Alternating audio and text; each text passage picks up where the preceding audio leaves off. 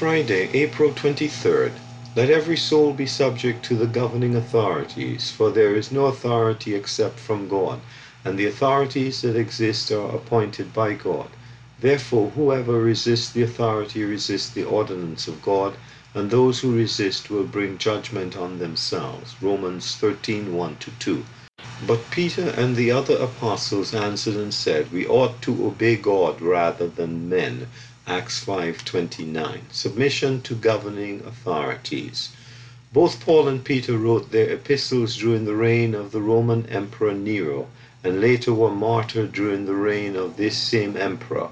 History records many examples of Nero's wickedness and of his persecution of Christians. Nevertheless, what the Holy Spirit inspired Paul to write to saints at Rome in the verses above is an unchallenged portion of God's holy word, the Bible, still valid instruction for Christians today in 2021.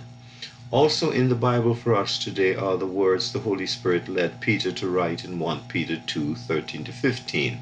Therefore submit yourselves to every ordinance of man for the Lord's sake, whether to the king as supreme or to governors, as to those who are sent by him for the punishment of evildoers and for the praise of those who do good. For this is the will of God.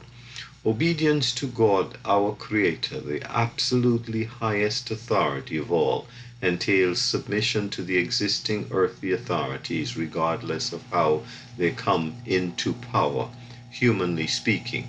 But when human authorities deliberately set themselves against the plain word of God, we believers today, like the apostles of old, must obey God rather than men. This will in all likelihood bring about unpleasant consequences, shame and suffering of every kind. The apostles in Acts 5 were beaten, but left their tormentors rejoicing that they were counted worthy to suffer shame for his name. Verse 40-41. Are we prepared and willing to do likewise? Eugene P. Vedder, Jr.